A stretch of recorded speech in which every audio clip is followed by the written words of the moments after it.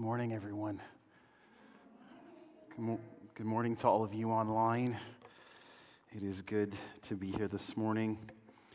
I want to reiterate what Kevin said, how grateful we are to you, Iona, and to all of our volunteers. I think that's probably been one of my greatest joys, is being able to work with a team of people that are so dedicated and so committed to serving Jesus. And so thank you. Thank you for all that you do. Also, for all of you online, I look forward to the day when you can come and hear how good the worship team sounds. It just isn't the same online. I know the tech team does all they can to give you a good signal, but the live experience is just phenomenal. So thanks to the worship team for their continued vigilance, diligence, commitment. I don't even have the words. They've suffered through all this COVID stuff immensely. So my thanks to the team. Special thanks to Lisa, who's continued to lead so amazingly well. This week, my family had another tragedy. One of Karen's aunts died suddenly on Monday, and I have to confess that I have been a bit numb this week. And I was saying to a few people that you probably didn't get your money's worth in me. I spent some time, caught myself a few times sitting in my office staring at a wall, and I have no idea how much time had passed. But I'm not sure I'm alone. I think we are all dealing with this deep sense of loss and grief, whether that's because we've had a death in the family or whether that's just a deep sense of all of the loss that we've all experienced, and the news just seems to constantly be negative. And I just want to acknowledge that our hearts are collectively broken. I was privileged a few years ago to take a course on restorative justice and conflict management.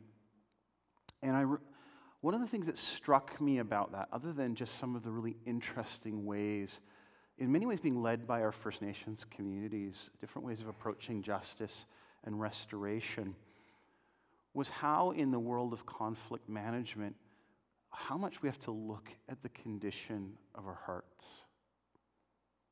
And so our hearts right now are broken, but I think looking deeply at our hearts and the conditions of our hearts, it's a deeply Christian thing to do. Jesus talks about our hearts. Scripture talks about our hearts. And in the world of restorative justice and conflict management, there are two types of issues that have to be sorted through and considered. The first one we call substantive issues. Those are the things that are happening that need to be addressed. You stole from me, or you're preventing me from doing something that I am legally able or permitted to do. Those issues are called issues of substance. The other issue are heart issues. And you can tell a heart issue when somebody says something like, it's the principle of the thing. Because it rarely is.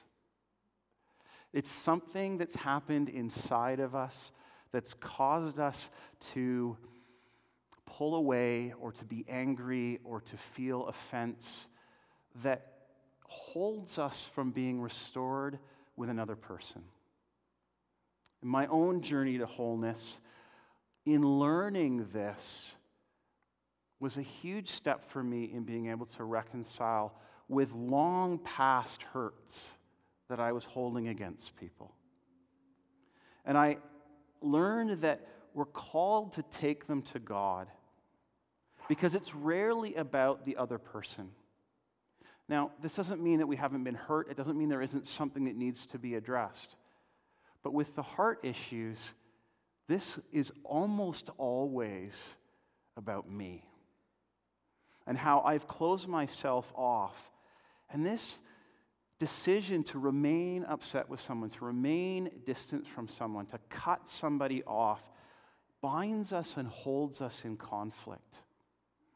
Now, we've been talking about the Sermon on the Mount And Jesus comes and he addresses the condition of the heart.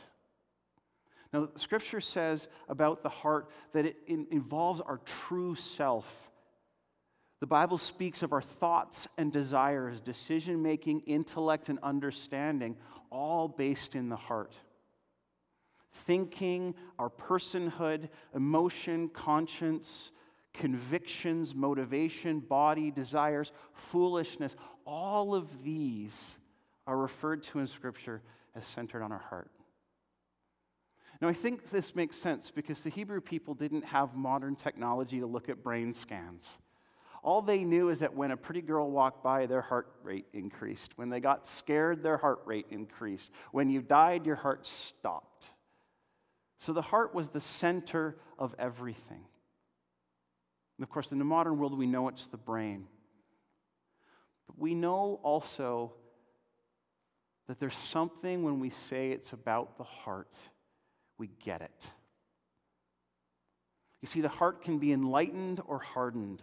It can convince, deceive, or cause compassion. It can burn or it can unite. And your heart can understand another person in a way that your mind and your brain simply can't.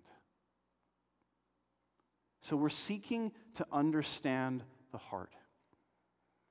Now, Jesus in the Sermon on the Mount has really been talking to this point about righteousness, about holiness. And he started off with talking about righteousness and happiness, and how this idea of a kingdom righteousness, a kingdom happiness, the happiness that belongs to the disciple of Jesus, is an upside down one.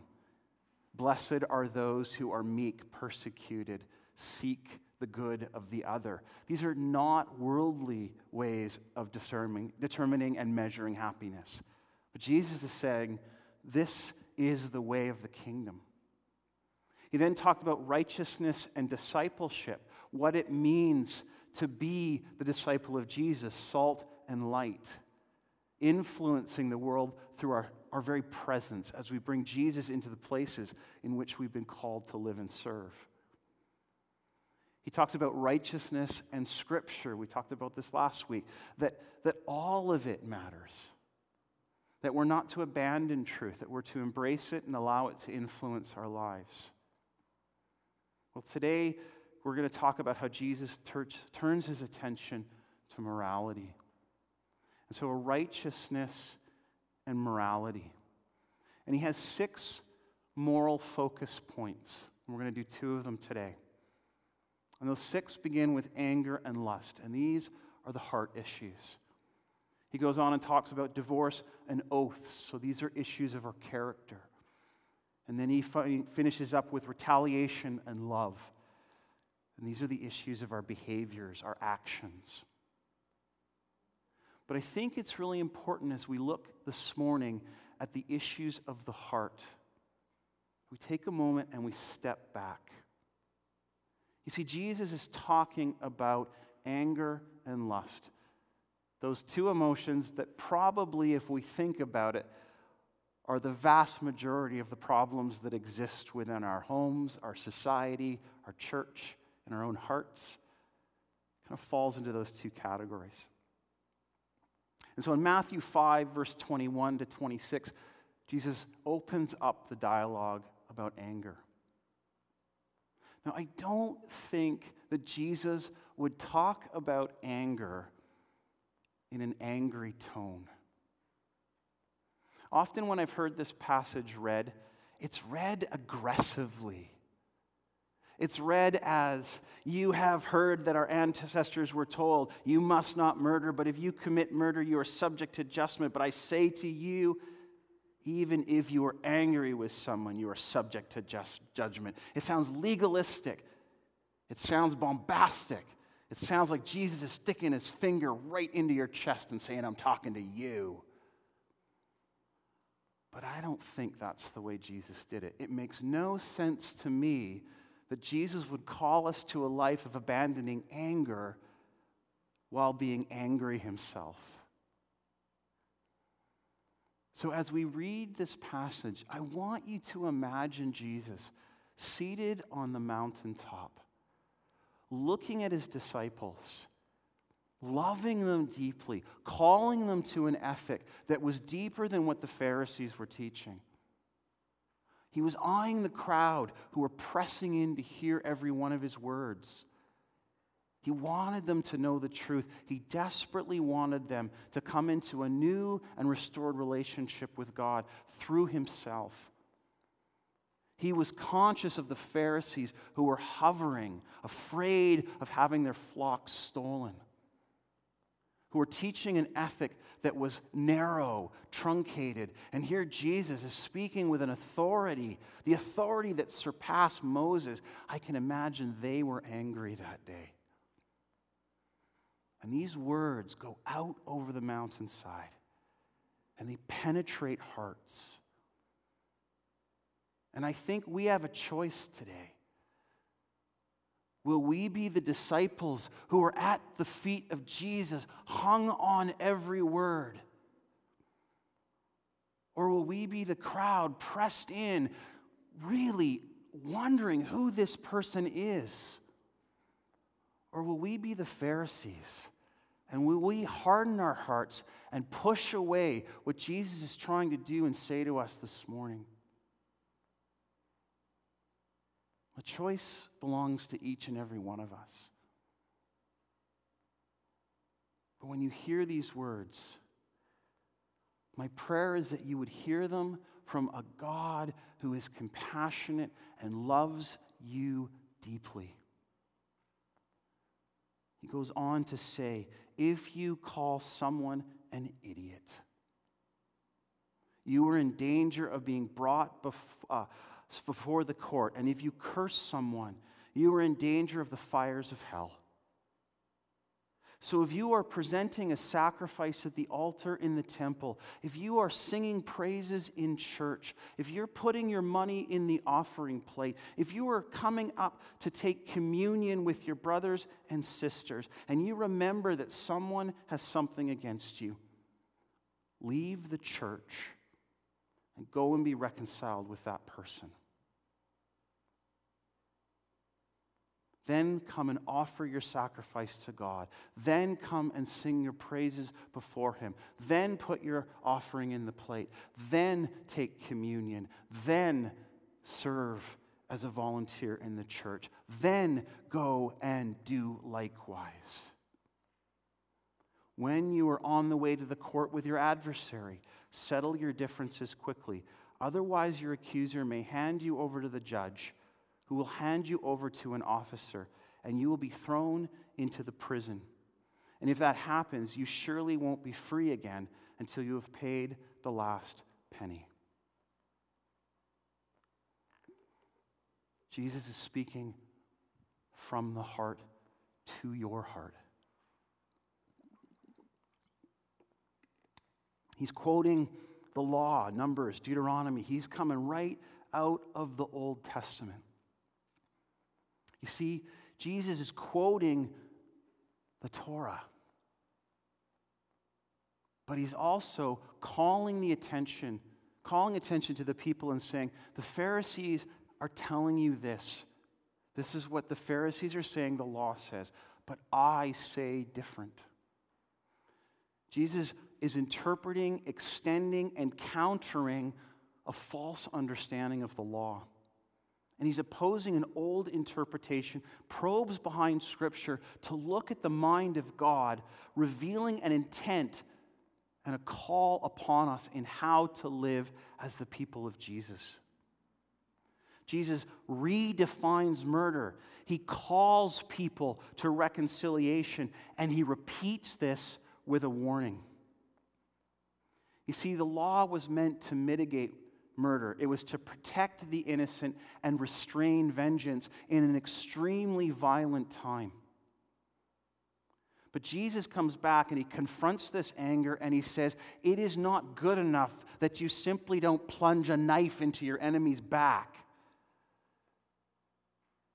If you actually have anger towards someone, a brother, a sister, a friend, an enemy, that is the same thing in the eyes of God. And God takes this seriously. Jesus is dismantling an old ethical code based on culture, and he's reestablishing a Jesus code, an ethic from above. And he's calling his followers to be a people that seek reconciliation. He wants us to know what it means to live beyond anger and live in such a way that our desire to reconcile with one another would trump our worship, it would trump our giving, it would trump everything we do in the name of Jesus Christ. I don't know about you, but that sets me back a little bit.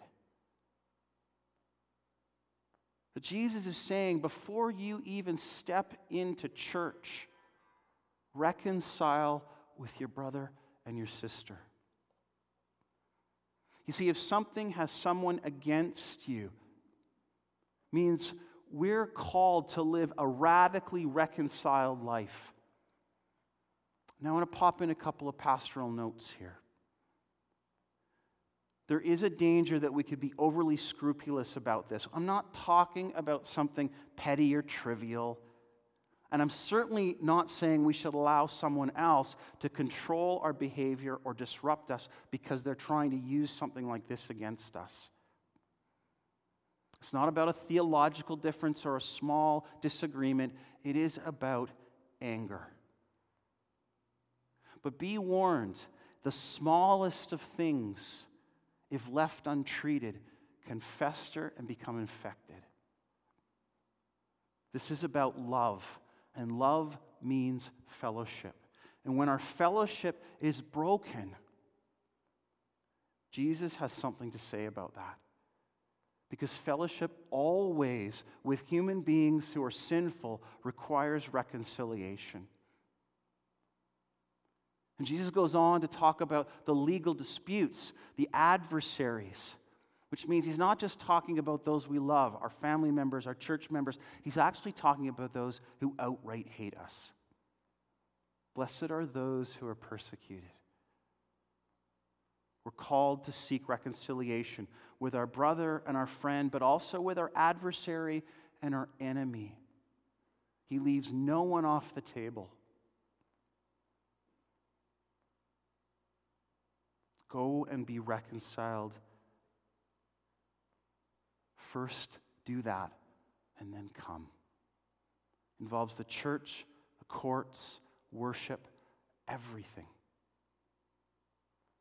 Luther talks about the anger of love. So he is saying, and I think Jesus shows this in his life, that there is such thing as a righteous anger.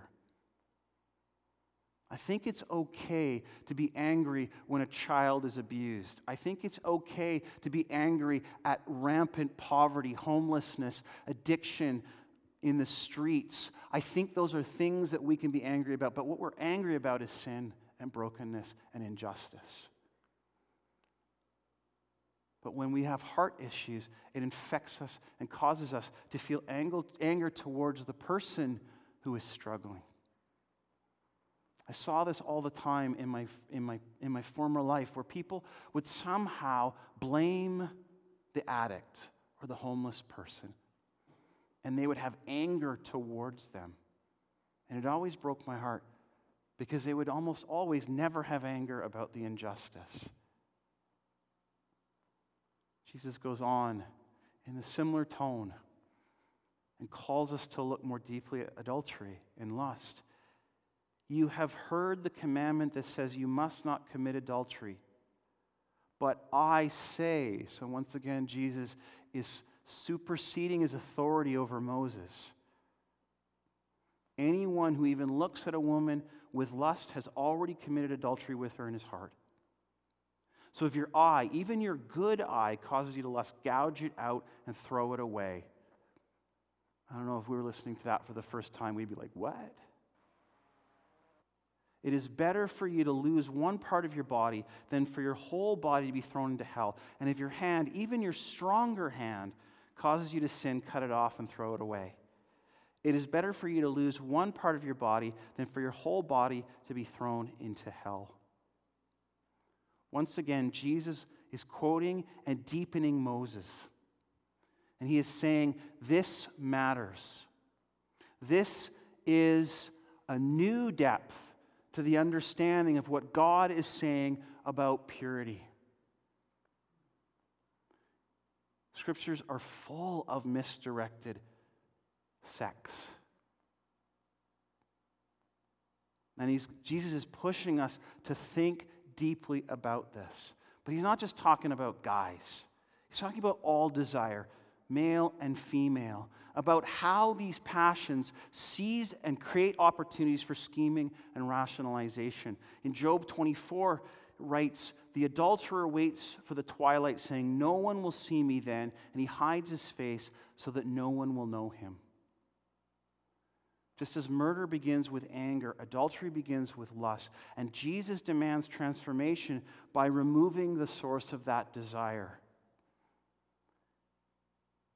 You see, Jesus is specifically and overtly not siding with a patriarchal and chauvinistic sexual norm that dominated the day. Basically, it was okay for a guy, but it was not okay for women. And Jesus comes along and says, no. My people will be different. He's redefining adultery, and he's pointing back to our hearts. You see, discipleship is about a self-denial that is complete with our bond in Jesus. And our bond with Jesus permits no desire without love. James says, these desires give birth to sinful actions, and when sin is allowed to grow, it gives birth to death. And so this is about an intent that goes along behind our thoughts and our minds. And it's a stunning new ethic. To say that just thinking about it is akin to adultery is a pretty significant statement on the part of Jesus. But we're not to take it legalistically. Jesus is not saying, just because I had a sexual thought doesn't mean I'm now subject to stoning or divorce. But he does say this matters and we're to take it seriously. And it begins now. It begins by laying the responsibility at the feet of the individual and not the other person. Jesus is expecting us to control our own desires. He's demanding transformation. And it's a demand that is, I think, impossible without Jesus. This is not an easy ask. And that's why I think he says, right hand off, right eye out. We're called to avoid those things that give us troubles. And I think there's a few things to note here. And I'm going to specifically speak to women. There is a big difference between making yourself attractive and making yourself seductive. I am not the person that says you are responsible for the mind and thoughts of men. Guys, that's up to us. Period. But there is a difference between seeking to look nice and seeking to seduce. You're worth more than that, women. Girls, you're worth more than that. But it is not your problem if guys can't get a grip on their thoughts. It's also not about self-mutilation. Alexander of Origen made himself a eunuch. And in AD 325, the Council of Nicaea actually had to ban such behavior. So I am not saying that we're supposed to actually physically harm ourselves. But it is about being vigilant, not about laws, because arousal is deeply personal. Self-discipline and control will be easier for some. I have a couple of good friends who worked for International Justice Mission in the area of child exploitation. And one of them, his job was to go through the internet looking at all the stuff there to look for child exploitation and child pornography so that they could locate it and persecute it. and prosecute it. Sorry. I can't even imagine what my friend saw every day. I asked him one day, how do you do it? He says, God has blessed me with the ability to not get caught up in that. And I said to him, I could never do your job. He said, most men couldn't. So it's not legalistic. It's also not about a single trip or a fall, but it is about a person whose life is wrecked by temptation. So how do we live this story? I want us to look in our own hearts. There are 3 possible interpretations to what Jesus is talking about. Some radical, utopian, absolute prohibition on lust and anger. Hyperbole, so it doesn't really matter for us, could be a second. Or he's drawing our attention to the possibility of God's kingdom enacted and inaugurated in our lives now, knowing that it hasn't quite fully arrived. So every time we seek reconciliation, every time we choose to cut out all the things in our lives that cause us to stumble, we are living as kingdom citizens, and we're saying this is how it's going to be for eternity. And we get to push back on the darkness. And if that's not salt and light, brothers and sisters, I don't know what is. Because we're saying no to a dark force that would have us trapped in adversity, would have us continue to be angry and upset and distanced from one another, or to be lost in constant addiction.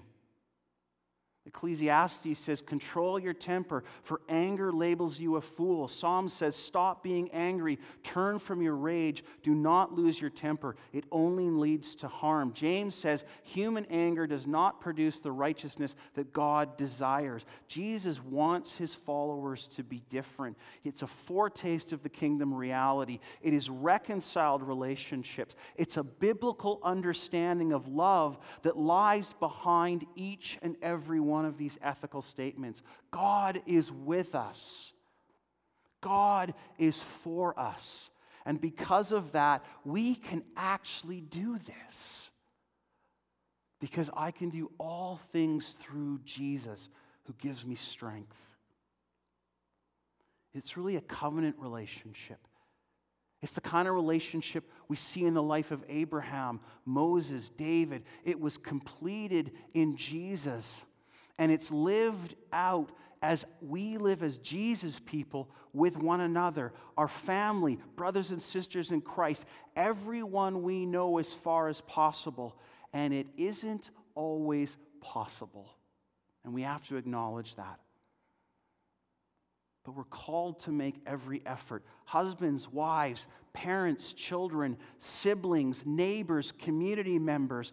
We are called day to day to seek peace and reconciliation. Because there's an intentionality to this. It is built into a Jesus lifestyle. To pray, to ponder, to discern, where do I need to pursue reconciliation? Where am I harboring bitterness and resentment?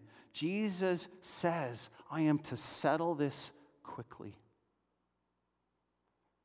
James goes on in chapter 4, what is causing the quarrels and fights among you? Don't they come from the evil desires that war within you? You want what you don't have, so you scheme and kill to get it. You are jealous of what others have, but you can't get it, so you fight and wage war to take it away from them. Yet you don't know what you want because you don't ask God for it. And even when you ask, you don't get it because your motives are all wrong. You want only what will give you pleasure. He goes on to say, you adulterers, as he brings this together. Don't you realize that friendship with the world makes you an enemy of God? I say it again, if you want to be a friend of the world, you make yourself an enemy of God. Do you think the scriptures have no meaning?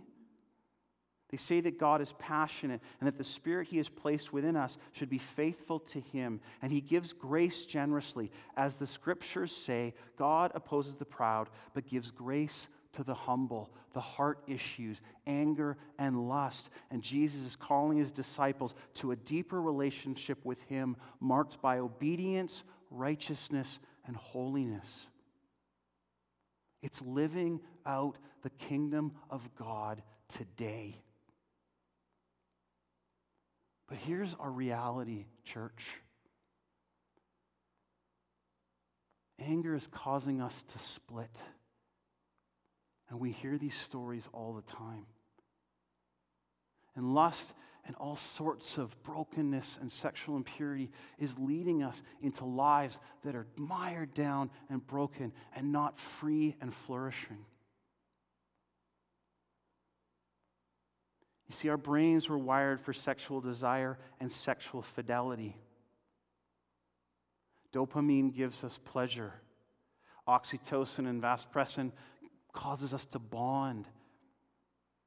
This is with people, but it's also with things. So I want to push this a little further with your permission.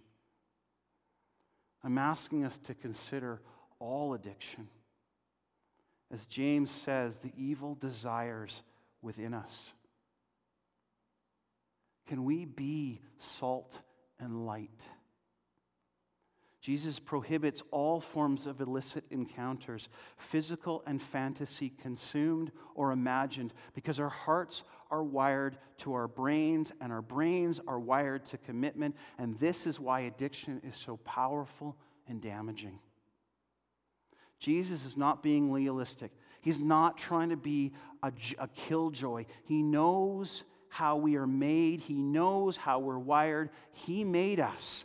And he wants us to flourish. Jesus knows that human flourishing cannot happen when we are broken.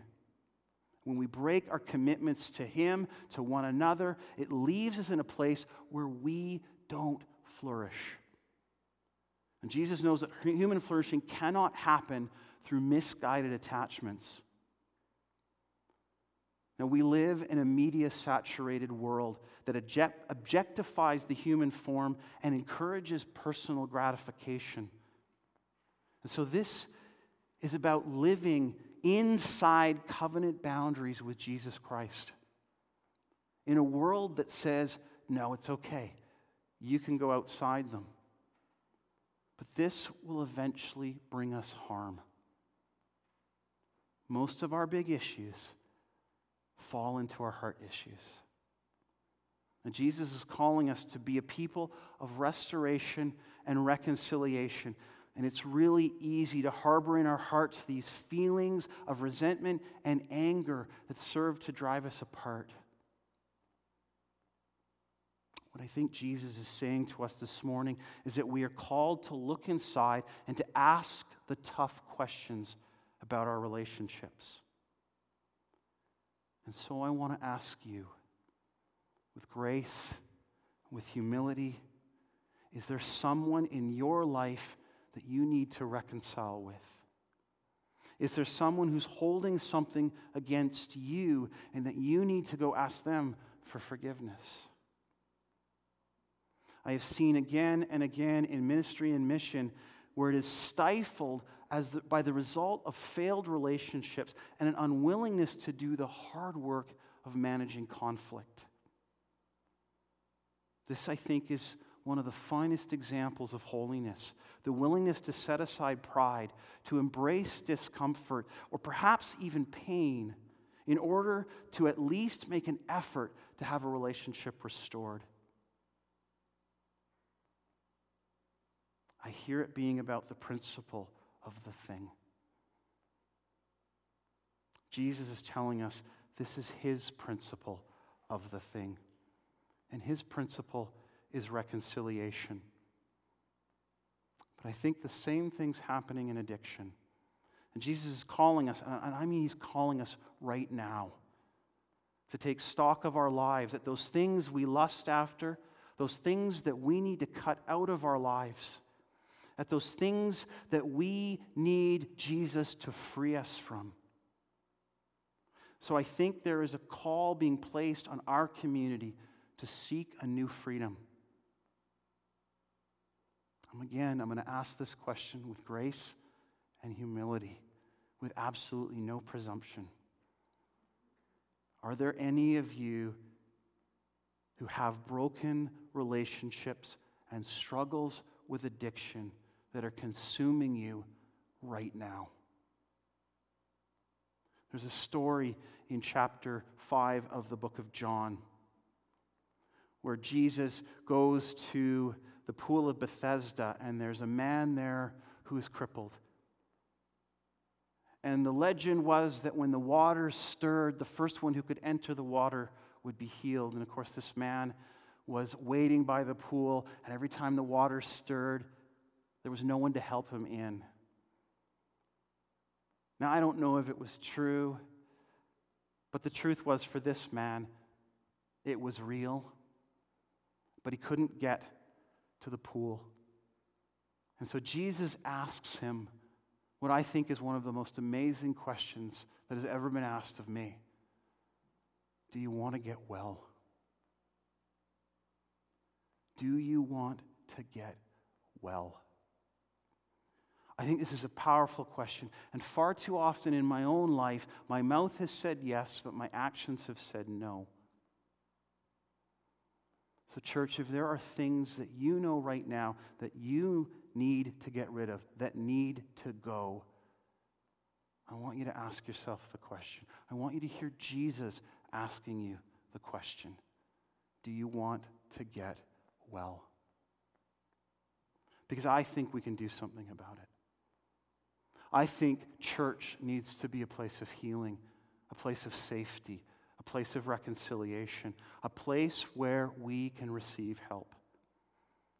I don't know what this will look like. I am absolutely prepared to start a small group that would help restoration and reconciliation. I'm prepared to start an addiction recovery ministry. I'm willing to start a small group on pretty much anything if you've got a struggle. I will pour out my life to help you and make it my absolute priority because I believe in this so much. In the words of Paul, so dear brothers and sisters, we are not children of the slave women. We are children of the free women. So church, let us pursue freedom. Let us pursue love. Let us pursue Jesus. And let us pray.